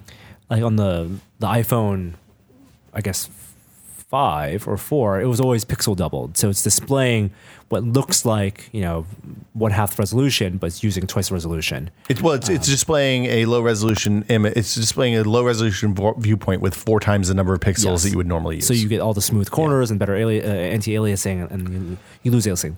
You can't for this laptop and for the iPhone 6 Plus. What they've done is they're moving away from that. What they've realized is that you can scale resolutions as long as you scale down. Scaling up is bad, as we've all known. like trying to run a 1080 image on a 2560 display, like for video games, you get dithering. But when you oversample, when you super sample and then scale down, you actually don't notice the difference as much. People who've been super sampling on graphics cards on PC games for years know this. Well, I mean, that's how super sampling aliasing works. Yes. And so for your iPhone 6 Plus, for example, even though that's a 1920 actual 1920 by 1080 display, it's actually rendering more pixels than that, just a little more, and then scaling down. For here, the resolution options are really weird. If you want to do actual pixel doubling, you're not going to get a lot of screen real estate. Well, that's the same thing I have. That's the same way Retina laptops have always worked.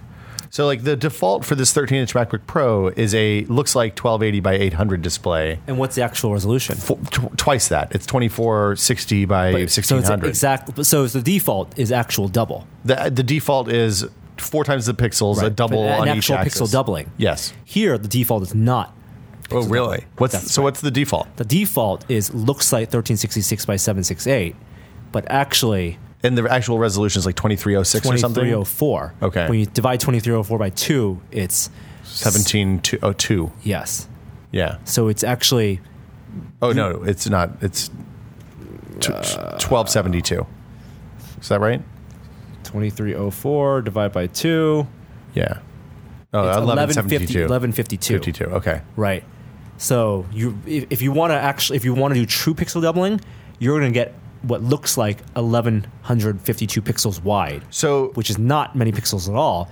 That's why the default here makes the graphics card scale up to 2732 and then render at but what you're getting is a 1366. So the problem I have on the 13-inch Retina Pro is that when you do the scaling, it gets a little hitchy sometimes. Yes, if you scale higher, if you're asking the graphics card to do more than pixel double what the native resolution is, then you're going to run into some performance problems. And that's what I'm running here, because I'm actually running it scaled the maximum, the most space, which is running at what looks like 1440 by 900, but actually is 2880 by 1800. And 2880 by 1800 is chugging a little bit on this display. See, so I run this one at looks like 1680 by 1050, which is the maximum. Mm-hmm. And I find the extra resolution to be worth an occasional scrolling hitch. That's what I'm finding out right now. Yeah. I want the extra screen space.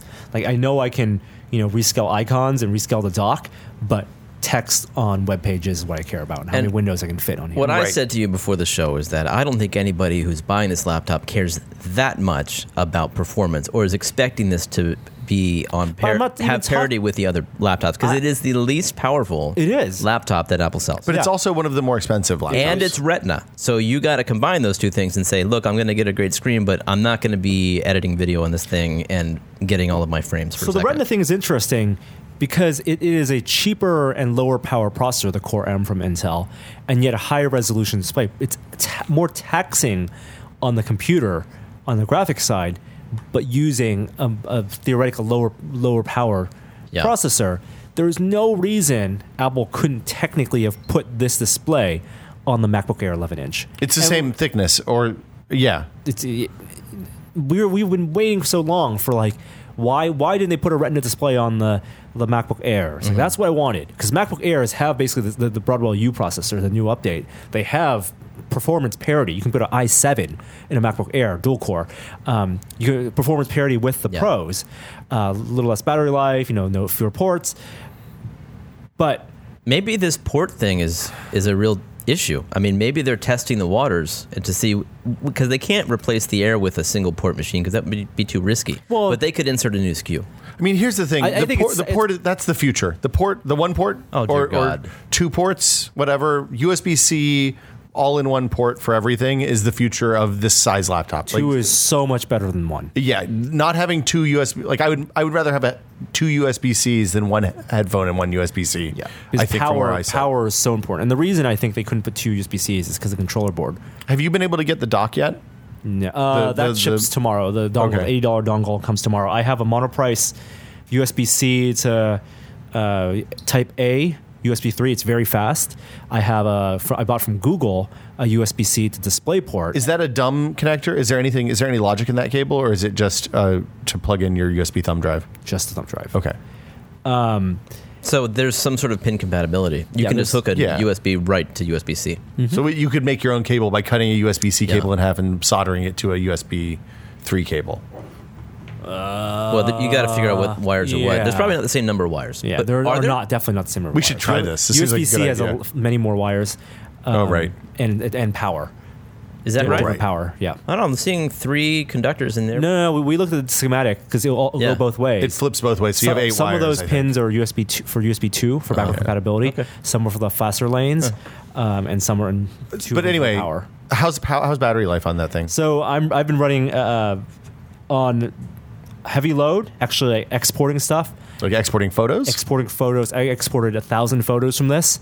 That took my battery from if you boot it up normally. Oh, hold on. You did your gallery. No, from... I did a Force. Okay. I did a Force demo. But if you turn it on, it's Yosemite, of course, and you're running Safari because Safari has much better battery usage than Chrome. Chrome is a noted battery hog. If you're not like you, Jeremy, not using spaces and you're using one Safari window, maybe like 4 tabs, which coincidentally is almost exactly what you're doing. I use Chrome. You use Chrome. Okay. 8 hours. No problem. Once I started doing Lightroom and I was exporting, that got bumped down to 3.5 hours. Wow. Right now, I'm not doing Lightroom and I'm in the middle of a test right now. I have 19% left and I've in the last hour. So at 12 p.m. today, 60 minutes ago, I was an hour 6. So we are starting hour 6 right now. And it says I have an hour 39 left, but that's fluctuating based on Your brightness setting? So middle 1+ over middle. So actually it's lower right now. So to contrast, I can run 1+ over middle on the 13-inch Retina for 10 hours. Yep. Like I can get a full day of work, including a couple of hours of using GarageBand and writing to disk and stuff like that. No problem. On the Pro. On the 13-inch Pro, which I think like. The difference in weight is actually noticeable. Like this is, I'm not going to lift up the Pro because we're running the podcast on it right now. 2 pounds. Yeah, that is very light. I'll take the extra 1.5 pounds for battery. I would take the extra ½ pound with the Air if it had the screen. Yeah, I mean the thing that pisses me off is that there's no Air with that screen. And it's asinine. All of us kind of agree that Air at some point will get that screen. I think the Air is going to go away because the thing is these little CPUs are just going to get more capable. So the power per watt is going to go down. This is going to replace the Air. That's it. If the Air had that screen, what would make them any different? That's the thing. Just the ports. They're not going to release this and it's going to go away in 2 years. Remember, size and weight for Apple is thinness. Thinness and lower weight is a price advantage. They can justify in their marketing charging more for it being slightly thinner and slightly lighter. I look at the Air was the first of the thin and light laptops. The executive laptop. That was actually usable as a primary computer. And we've talked about the Air, the current generation Air, being the equivalent of what was the entry-level MacBook line, plastic MacBook line of 5 years ago. Yeah, I mean, here's the thing. If you look at the path of shitty low-power processors from Intel over a 5-year span, and you look at like the original Celerons, you look at the Atoms, you look at the Pentium M's, all of that stuff, it starts out kind of unusable for people who have any kind of computing requirements at all. And then over the next 3 years, it gets to the point where it becomes the mainstream processor, and the high-end stuff moves up into mobile workstations or whatever. Yeah. So in 3 years, these processors, this power class will be totally capable for all the stuff that you want to do. Anything that you can't do, they'll put dedicated hardware in to accelerate, and it'll be fine, and that's what we'll all be buying. But right now, this is for people who want a really expensive laptop to browse the web. I totally agree with you. I just can't handle the one port. The one port is a total deal killer for me. And the solution people are providing with a straight face is this daisy chaining of USB devices. It just looks asinine. Well, they have to add more ports. And all you really need is the actual power port. Sure. The power port is the thing. You're right. 2 USB ports. That's bare minimum. Yeah. Yes. One for data, one for power. I look at. On the other hand, with the appropriate battery life, having 2 ports not that important. Like I can sit here all day at my desk without plugging power in, and I'll be fine. Right. That's true. And when you have that, you can plug it in. But since the power consumption goes to shit the moment you start using anything on this, that seems kind of disappointing. And it's amazing because the whole thing is basically battery. Like when you look at the pictures of the inside, the motherboard for it is like the size of an iPhone motherboard. Basically, it's tiny. Anything else notable? I mean, we're going to do a full video for it next week. The keyboard, it takes a while to get used to, especially if you come from anything resembling a mechanical keyboard. Just because of the distance of throw. The low throw. The trackpad is still great. I mean, we've talked about the Force trackpad. Yeah, it's before. good. I don't use any of the Force stuff at all. What do you mean? The Force Press. Force Press. I forgot I had double that. press. That's me too. It's not activated on anything that I use. Like Evernote doesn't use it. Chrome doesn't use it. Photos kind of uses it, I think, but I don't like Photos very much. It's just there's nothing like that's the thing that'll be useful in 2 years. What does Photos use it for? I don't. know? I'm afraid to open it because I don't want to fuck Okay. up my Okay. GarageBand. Yeah. Okay. Do you want to talk about Lightroom? Yes. I'm super interested in Lightroom. Adobe announced and released Lightroom 6 or CC 2015. Ooh. It is much faster. They're still selling it as a standalone package. Oh, If really? you want to buy it as Lightroom 6 for $150. You don't have Wow. to subscribe to CC. I mean, it's the same pricing as always. I'm sure if you buy on Amazon a few months later, Can you get an upgrade? I believe you can get an upgrade. I'm not exactly sure.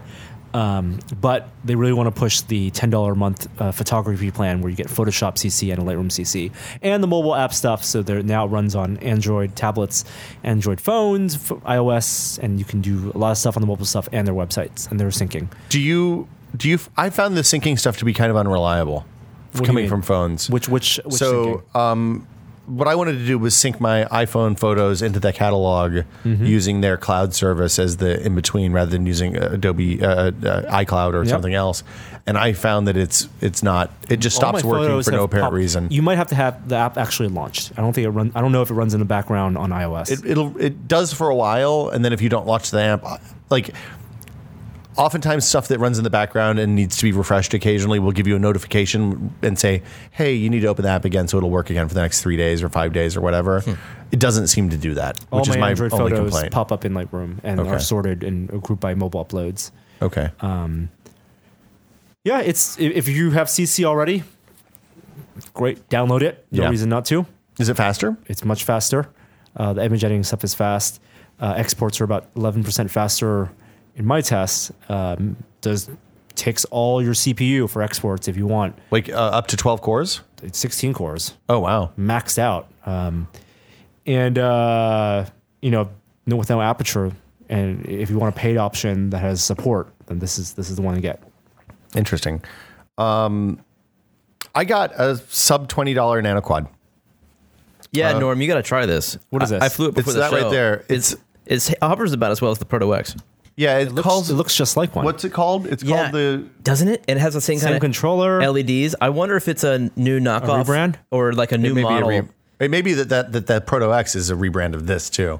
So I got this from a place called Banggood, which basically is a Amazon for Chinese electronic malls. You might have to. There you go. You're good now. Okay. Oh no! Oh, look at that. One of Look the at props that, stopped Will. spinning. Hit it. Give it a flick. Go ahead. There we go. There it goes. So the criticism of this is that the guy who said, "Hey, you should check these out," also said there's about a 25% failure rate Out of the box. out of the box. So you still, even if you buy 4, you're still under the price that you'd pay for one Yeah. expensive nano quad. You can fly 4 of them at the same time. It's gyro stabilized. Obviously, no GPS. Oh God. I wanted to fly toward the camera. But I've been playing it for the last couple of days, and it's pretty awesome for Dude, $15. No doubt. $20, yeah. $70. This is an amazing deal because it really does fly as well as the $50 one that I have. Stocking stuffer. And it uses, I'm going to put, don't listen if you're one in my family, but they're going in everybody's stockings at Christmas. You'd follow your child with that My in the house. the dog still doesn't like anything that flies. Like, she didn't like the Sphero because she thought it was possessed or evil. That's not going to change. She doesn't like this thing. She goes completely bonkers when I take a nano quad out and fly it in the house. So The sound must drive them crazy. and maybe that's it. Yeah. It could be the high pitched whining sound. They hate the boosted board. Oh, really? Yeah, when you drive past dogs, all bark? boosted owners know this. Yeah. Do you have to wear shin guards or anything? He does have to keep your distance. Okay. Soulless boosted board. You can smell it. I think I assumed that the dog was anti anything that doesn't have a soul but moves. Oh, maybe that's it. But maybe it's the high pitched whining sound. That's deep. I Yeah. hadn't thought of that. Yeah. She doesn't like R2D2 either. We posted the unicycle, the self-balancing unicycle, the Focus Designs SBU. It's the self-balancing unicycle. I've been using it for the last V5, I think, actually. Oh. 5th generation. I don't know if they call it the V5. I like that thing a lot. It is super fun. It is divisive. If you want to see how divisive, check out the YouTube comments. I just think that stuff's interesting. Like, I think all of the electrically powered, let's say 1 to 2 to 3 mile range traveling devices, like the boosted board, like this, like the one wheel, like the solo wheel, all of those, I think they're interesting because the price of motors and the price of the microcontrollers and the price of the batteries is going to come down in the next few years so fast that I think that stuff's going to be ubiquitous 10 years from now. Rideables. Yeah. And you'll just go to the store and pay $300 or $250 for something, or you'll be able to get an upgrade for your longboard that makes it a boosted board essentially. So like everything that's on the new edge of technology, it could be a complete bust, but I like to talk about and test technology when it's new and kind of raw still. Yeah. Which is why we're looking at that, which is why I got that in actually. As computer nerds, we've been testing things that we can play with on the computer for decades, but now the new technologies are coming out into the real world. Well, the rise of phones and batteries make that stuff more applicable to the real world.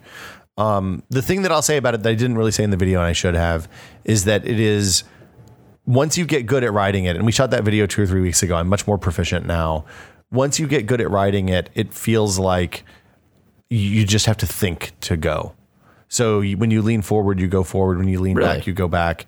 You kind of turn effortlessly, and it ends up being, it's almost like if you're wakeboarding or snowboarding and you get to the point that you don't have to think about the mechanics of it anymore. You just can, your body just knows what to do to follow your intention. It's like that, but it's effortless because it's all motorized. Is there enough stability that you could ride that in a congested area? Yeah, I can weave between people on the sidewalk now without hitting anybody. So you really think it's a practical last mile device? I don't. I think that the unicycle form factor, while it has a lot of advantages over specifically the boosted board because you have 2 free hands, so you can carry 2 bags of groceries with it. Yeah. It has advantages over. I should disclaim this. I haven't used those like briefcase size things that have a wheel on them that we shot some video of at CES this year, like the solo wheel. I haven't used those enough to become proficient at them. I'm going to call one of those in next because I want to try it and see if learning to ride the unicycle makes that easier. Yeah. The Z board, by the way, is an electric skateboard with no controller. Yeah. It's pads. I think that fundamentally, I think having your hands free makes it more interesting. The unicycle with the seat makes it easier to ride.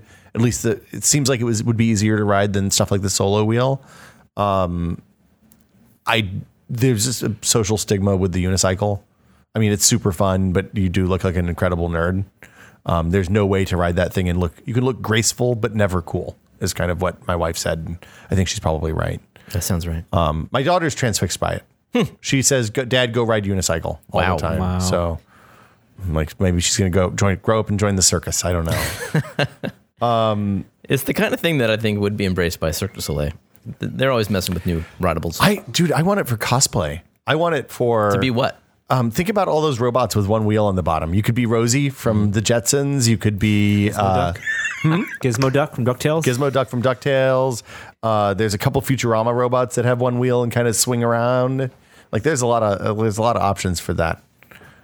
Anyway, that's the SBU. I'm gonna send it back in a couple weeks, and it's been a fun thing to learn how to ride. The MPOW Streambot. Why? I don't know what this is. It's Wirecutter did a test of like car accessories for putting radio in like cars. If you the don't Bluetooth have, ones? Bluetooth ones if you do not have an aux jack. Oh. I do not have an aux jack, and I've been using a tape deck. I have a Parrot thing that does the same thing. They make do you know about that? Is that what it is? It adds Bluetooth to your car? Well, this doesn't. So I didn't want to go into my car and take it open just yet. Okay. And this is actually an accessory that is an FM transmitter. And it's one of the okay. best ones I've used. No kidding. So it's funny you mentioned that because I bought the aux plug that they recommended last, which is I think the Himbox HM something or other. It's on the site. I can't remember. Yeah. The iClever, boy, it's listed as Wirecutter's pick when you go to Amazon now. Wow. It's the iClever Himbox HBO1 Bluetooth 4.0 hands-free car kit with an aux jack. I actually really don't like it. But it's because of the way my car's wired. So my car, when I flip on the cigarette lighter is always hot in my car. It doesn't turn on when you turn on the car. And that thing is designed to flip on when you turn on when you turn on the car, and that's when it like seeks out your phone. And there's no easy way to connect it if you don't. Basically, I unplug it and replug it every time I get in the car, So which sucks. And the thing that's like cool about this, my car unfortunately does not power the cigarette. Or what happens is the FM, the expensive part of it, which is the FM transmitter Bluetooth thing, that actually detaches from the cigarette plug-in. Why? So you can take it out? I can hide it when I'm not using it in the car, So it doesn't get stolen. so it doesn't get stolen. So people don't look in your car. You think and see, people like, smash your window to get a $20 thing? they They think it's smash more the windows expensive. to I guess that's yeah, right. exactly.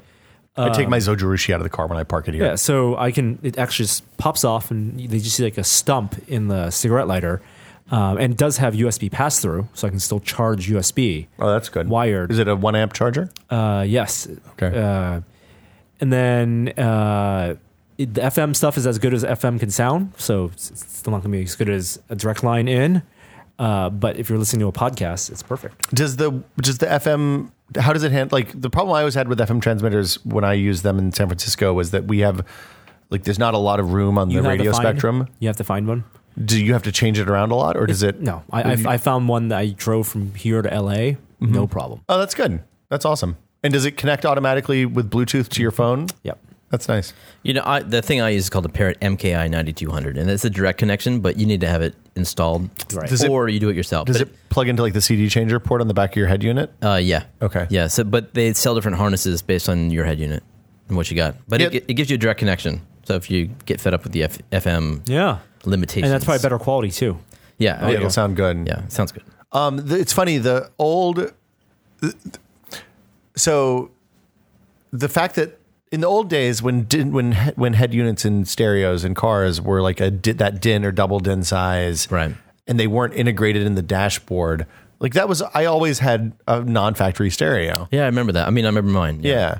And because it wasn't that hard to take them out. It wasn't that hard to swap them out even. You could just hop the dashboard off. That's why everybody stole them. Pull the thing out. Well, you just had to yank it from the Because they were modular. They just That's yank true. them out. Yeah. Yeah. So now I guess they're all integrated in the dash of the car. It's much harder to put a head unit in now.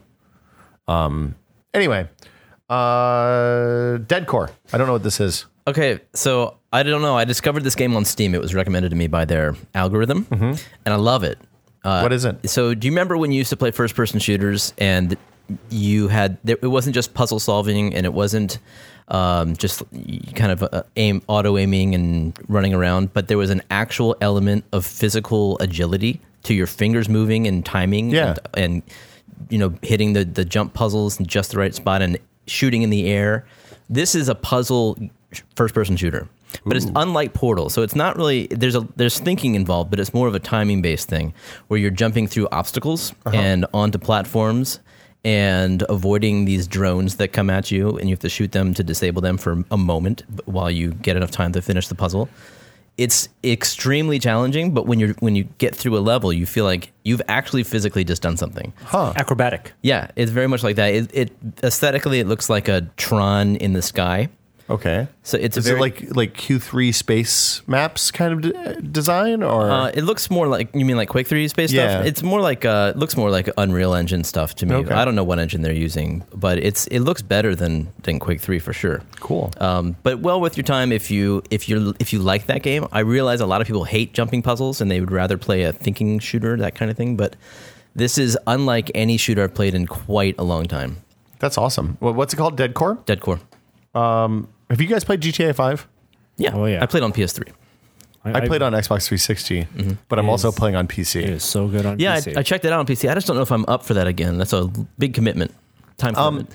So the thing I found as somebody who played through about 80% of the game before is that I've been able to blast through most of the like basically I'm just not doing side missions on the part of the game that I've already played. So I'm just going straight through the main storyline. That's actually pretty fast. It's gorgeous. I did that the first time. I figured if I was going to play it again, I would just do everything. So it's an even bigger commitment. Oh. It is stunningly gorgeous. Yeah. It runs real well on the PC. Yeah. Yeah. 60 frames a second. They're proud of that. It's like 60 frames a second on the wide display too, the 21:9 No display. way. I'm running one resolution down, Wow. but it's pretty impressive. 4K looks good. It runs at that? Yeah. It runs It's like at 4K. It's like 2160 by 1080 or something. 2560 by 1080. And the HUDs are not skewed or anything? like that? They're off to the side. So They're not warped. No, they're not warped. They're in the Cool. right places and they look right. Wow. Probably even better. I wish that the HUDs were. I actually, when I think about it, I think the HUDs are where they would be on a 16 by 10 monitor.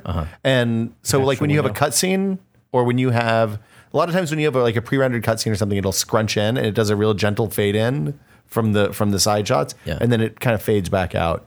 It's a gorgeous game. Like I'm not a huge GTA fan, but I'm really enjoying it. This is the best one. It's my favorite. A lot of people like GTA 4, but it took a long time to get to the fun part. I didn't finish GTA 4. This is the only one besides the first GTA that I've liked so much to finish and watch. GTA 3. GTA 3. Yeah. The first GTA 3. Yeah, like this is a game that I enjoy enough that I just sit down and drive around for a minute if I have a few minutes to kill. I don't even try to. I just drive around and shoot some people or whatever. Have you actually tried to drive and follow traffic rules in GTA? Yep. Do you do that, Norm? I do that for the first half hour, and then it gets, and then I've had enough of it. And Do you try to do speed limits or do you just stop at stoplights? stop stoplights, Yeah. stop behind cars, make Yeah. turns, turns, What's your control? Are you using mouse and keyboard or using gamepad? mouse and keyboard, So I'm switching back and forth. which I hear is the best way to do it. That is amazing. So I have a DualShock 4 hooked up to the PC. It supports it natively. I think I don't even have to have the Windows DS4 drivers running. Yeah. And I drive with the controller, fly with the controller, shoot with the mouse and keyboard. It's fucking great. Any FPS?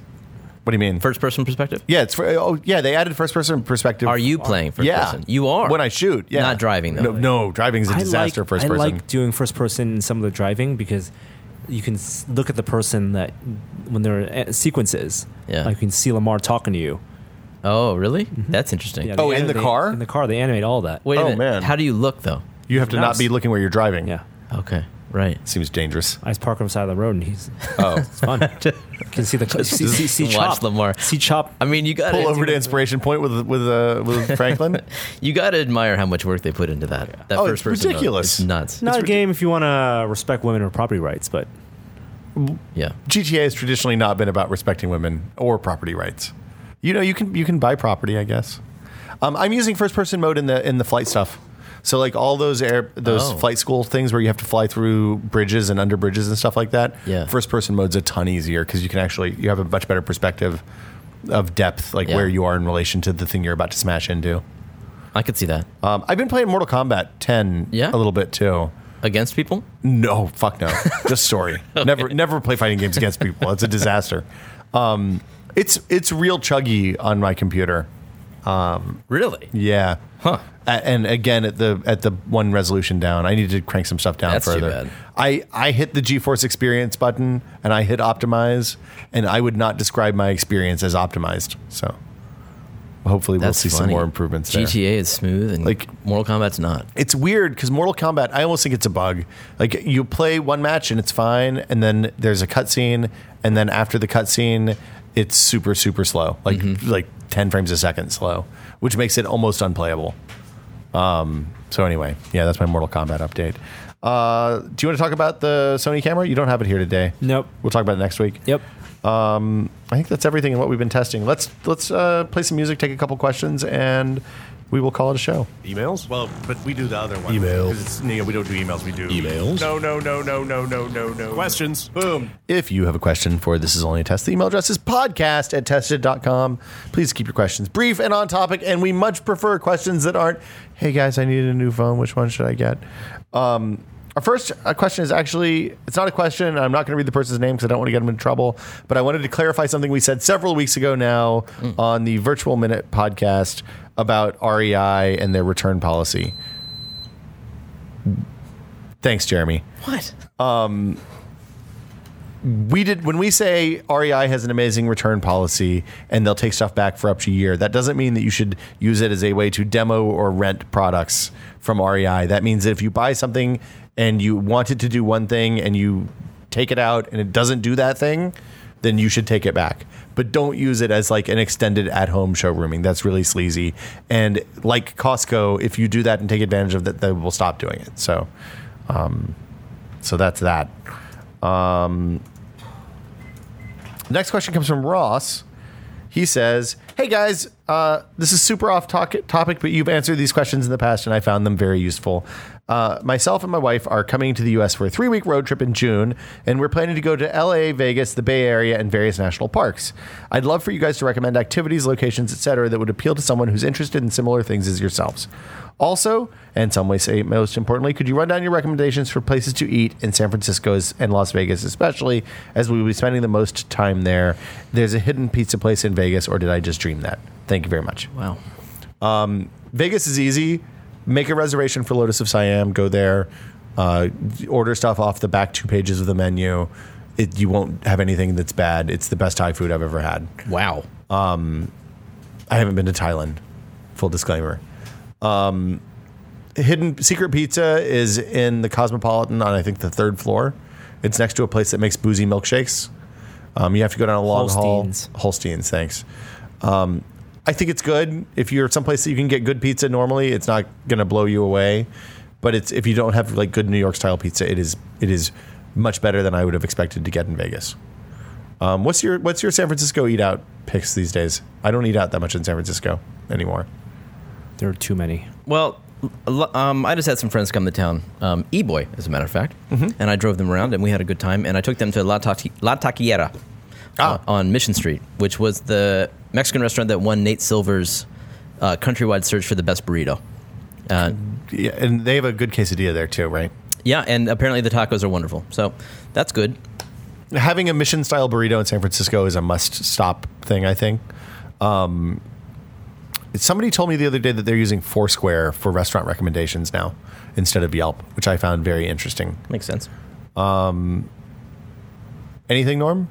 Nothing food? There's too many. I can't think of right now. There's a new pizza place opening that's supposed to be really good close to the ballpark. I'm excited for that. Chicken and waffles is what's it called? Little Skillet? Little Skillet. It's on on to go weekend mornings where it's they good actually brunch. inhabit a bar right next to it, so you actually have a nice sit down. Yeah, you don't have to sit. You don't have to sit on the loading dock anymore. There's a place called the American Grilled Cheese Chicken. Grilled Cheese Kitchen. Have you heard of it? Yeah, I've been there. It's in the Mission. Okay. Oh, you don't like it? I wasn't a fan. I just tried it for the first time, and I thought it was incredible. But to each his own. Tacolicious. I'm a big fan of going and getting an afternoon beer in Tacolicious and getting some of the ají tostadas. I think they're really good. They have pricey. little fried green onions on top and avocado, and they're pretty delicious. Yeah, but like Norm says, they're expensive. Those are good though. And it's like they have a nice bar. You can sit down at the bar and have a beer and have some tostadas as an afternoon snack. It's on Valencia. As for things that you should see while you're driving through the country, if you're driving from LA, from Vegas, depends on which way you're going. If you're driving from Vegas to LA and then up the coast, it's a completely different set of things to look at than if you're driving from Vegas to San Francisco and then down the coast. Big Sur, Yosemite are both really gorgeous. If you're driving, you'll see one way and one the other. It's like Lake Tahoe is really pretty. There's an awesome train museum in Sacramento if you like trains at all. If you're going through like the area north of Vegas, you can go to the Area 51 Museum, or the Nuclear Test Museum, which is super cool. Hoover Dam tour, I've never been, but I've always heard really amazing things about that. There's behind the scenes tours that you can do there too. I think if you sign up early enough. I don't know if they still do those or not. I think that's it for me. I don't go to LA very much. What would you? Anything good at Lakshma right now? Do you know? Yeah. Norm's just shaking his head. I don't know. Okay, more questions. By the way, you ever see that Reese Witherspoon movie, Wild? I have not seen it I've yet. not seen it yet. Heard the story? She goes on a hike up California, and her shoes go bad. She hikes up the Pacific Coast Trail. Yeah, exactly. Yeah. And she calls the company where she bought them, and they send her new shoes, That's nice. which I thought was awesome for free. Yeah. She calls them from a payphone. The character that she's playing, Reese with not actual Reese. No, not actually. She actually did the walk. She was very Yeah. method about it. Right. It was 6 months. This question is from Faraday. Oh no, we already read this one. Sorry. I'm looking, going back. We haven't done questions in a while. The whole system's breaking down. This is a good one. Steve says, hey guys, this question is mainly for Norm, but feel free to chime in. I was wondering if you guys ever thought about doing a video segment just describing camera usage. I like to take photos as a hobby, but I'm using a Samsung NX20 mirrorless camera right now. I find myself going straight to the smart button as my default because I don't always understand the other things like aperture and exposure, ISO and exposure and all that stuff. It would be great to see what these settings do and how to use them properly. And I love your living with photography posts, but I feel like a more basic intro could be really useful. I included this one because there's that card going around social media right now that does a really good job of showing the difference between ISO, exposure, and shutter speed. Mm-hmm. I think anything. We have a ton of stuff in the archives. Actually, if you send me an email, I'll send you links. Send me an email. Norman@tested.com. This is about ring sizing. I mentioned this a few weeks ago when I lost my wedding ring. He says, it is from, hold on, I just scrolled down. Tom says, my father's a jeweler. I work with him in the store. Not much in terms of repairing, though. I know how sizing works and play around with it sometimes. Usually when you're sizing a ring smaller, you cut out a piece of the ring and then you solder the ring back together, polish it so that it looks good. It can be tricky because of sanding and stuff if there's an engraving. So if that's the case, we hope the ring isn't engraved all the way around and there's enough of a gap to work with. Sometimes some places might also have an engraver that can work inside the ring and could just offer an option to engrave the ring over again. So yeah, that's how they size rings in most places. I should have weighed the ring before and after to see if Tiffany screwed me out of some platinum. I guess that'll do it for today. One more. Timothy says, you guys love talking about VR. What about AR? What do you think about Microsoft's HoloLens and Magic Leap? The technology involved. Would love to hear what you think. Thanks. AR is still yet to be seen. I think there's no one's seen Magic Leap essentially except MIT Technology Review. Hopefully see some HoloLens next week at Build. But I think that AR is going to be less about giving you AR failing is going to be less about giving you headaches as it's going to be about a very unsatisfying experience. Like it won't make you nauseous. It won't make you sick, but it just won't do anything that's useful. Yeah. Yeah. Well, I tend to agree. And it's further out. I think virtual reality is going to be an easier problem to solve. Yeah, I mean, one of the things Abrash said when he left Valve, where he was working on AR, and went to Oculus, where he was working on VR, is that turns out AR is a much harder problem to solve. Yeah. Yeah. So, but yeah, like I said, we're hoping to see HoloLens next week at Build, so we'll hopefully have more to talk about next week on the podcast. I think that's it for this week. Anybody have anything else you want to talk about before I wrap it up? Today's outro comes from Evading Fate. Norman, you're at Enchan on Twitter. Jeremy, you're at Jerware. Yes, at Jerware. Anything else you want to plug? Got anything right now? Goodness, no. Nothing coming in hot? No. We have some cool projects planned with you for the coming weeks. Yeah, great. And we'll talk about them more. Surprises. Are you going to go buy a... Which is really a big favor to me. That one of them things you're talking about is a huge favor. I appreciate it. Well, we'll be even at the end of this, I think. What? Are you going to buy a $19 quadcopter, sub $20 nano Did you quad. say where to buy these? Yeah, they come from Banggood. So Banggoog. It's called. I was going to look it up and I stopped because I was doing. Is it this stuff. one? The Yeah, CX10A? 109A or 10A. Yeah, the A is the important part. It's a pretty nifty little quad. You're much better at flying it than I am, Jeremy. To the camera. yeah, but then Strafe that stuff. it'll. See you guys next time. Today's outro comes to you from Evading Fate. We'll see you all next week. Bye. Bye. Hi there. I didn't see you. Tested.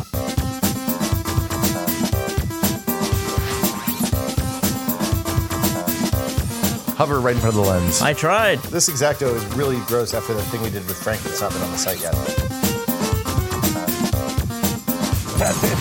Oh, Whoa. Ah! My son wrote a joke this morning. What was the joke? Cracked me up.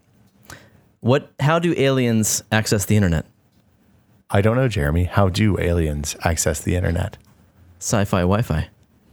That's how your son is 8? He's 8. That's pretty good for an 8-year-old. Second grade. I think that's pretty good. that's pretty good. We'll allow it. See you guys next week.